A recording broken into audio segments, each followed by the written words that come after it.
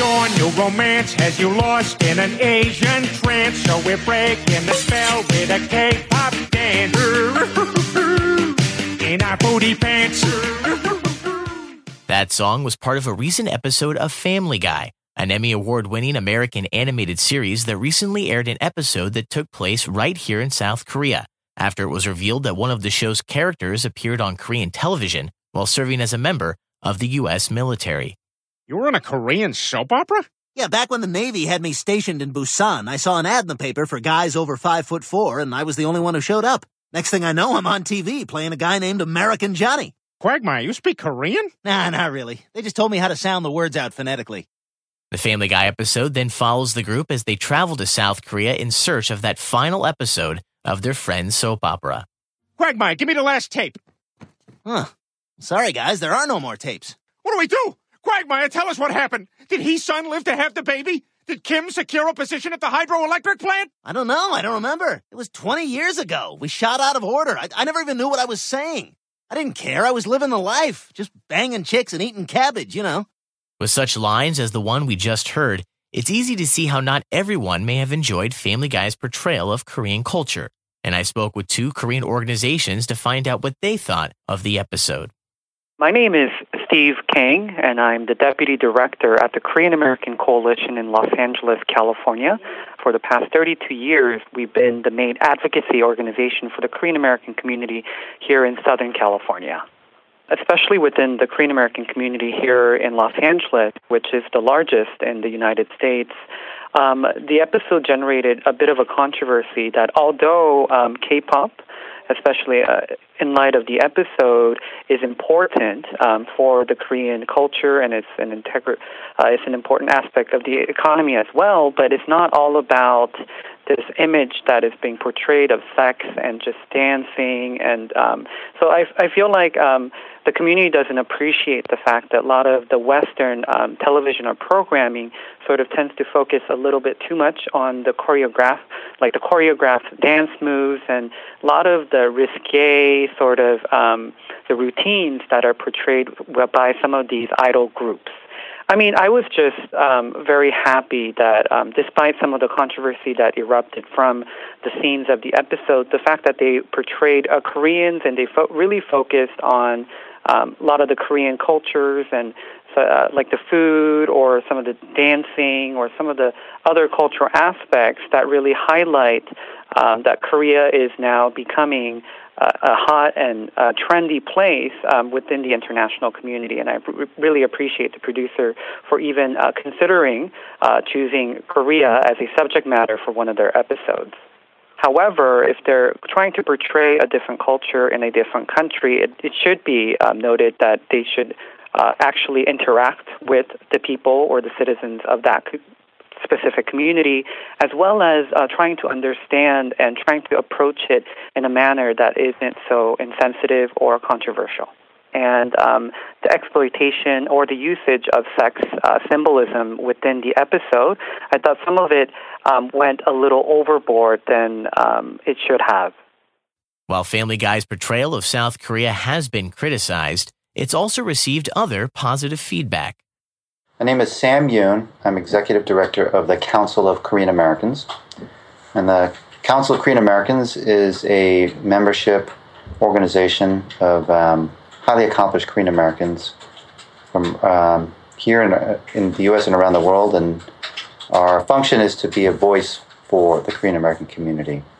From a personal perspective, I actually thought the content revealed incredible influence of Korean culture, or Hallyu, and how it's penetrated American mainstream culture.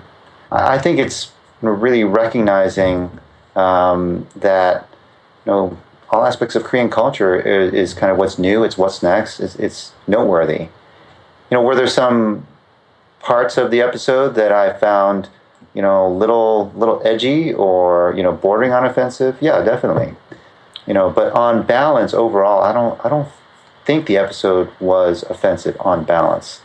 The Ashton Kutcher doing a commercial about eating dog, so yeah, that clearly that preys on this stereotype that's been out there for such a long time about Koreans and dogs and stuff. So I found that mildly offensive, but at the same time, I was wondering, are they really making fun of Koreans, or are they making fun of this myth that all Koreans eat dogs? I don't know.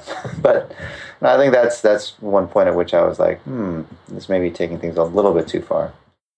Hi, I'm Ashton Kutcher. Have you ever killed a dog while driving drunk and then been upset that there was no way for your car engine to cook it for you on the rest of the drive home?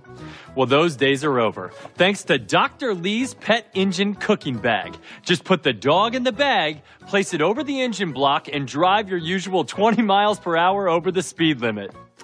I contacted 20th Century Fox Television, the company that distributes Family Guy, for a description of how the episode was researched and why South Korea was chosen as a location.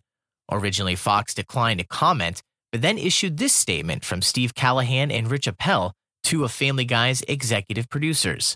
We spent a ton of time in the writer's room at Family Guy trying to think of original stories for the show.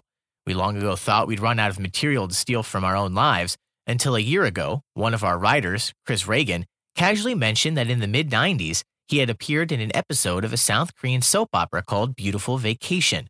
Why he had waited years to tell us this was not immediately clear, but we knew that his experience could lead to a fun story for one of our characters. Over the next few weeks, this episode was born. Family Guy has a number of Korean-American artists, including co-executive producer Peter Shin, who oversees all animation for the series, as well as the director of this particular episode, Joseph Lee. We knew that they would take special care to ensure that the episode felt authentic.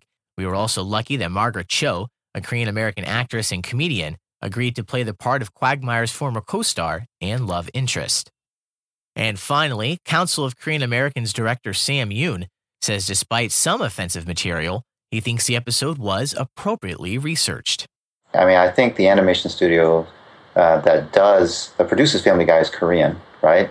The Simpsons is in Korea. A whole bunch of other animation series are pen and inked or whatever they use by Korean animators. So I can imagine, yes, that they had a field day doing this, but they were essentially the built-in check against something being just out and out offensive.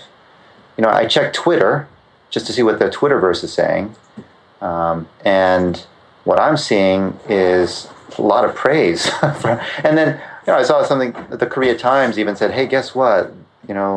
This is the K-pop group that they showcased on this episode of Family Guy, almost as if to say, hey, how cool is that, right? So, by and large, all those ways that this episode is pointing out, the style of K-pop or the mannerisms of Korean culture, it is recognizable, and it kind of pokes fun at it in some ways. But, for the most part, I think you're seeing the humor in it.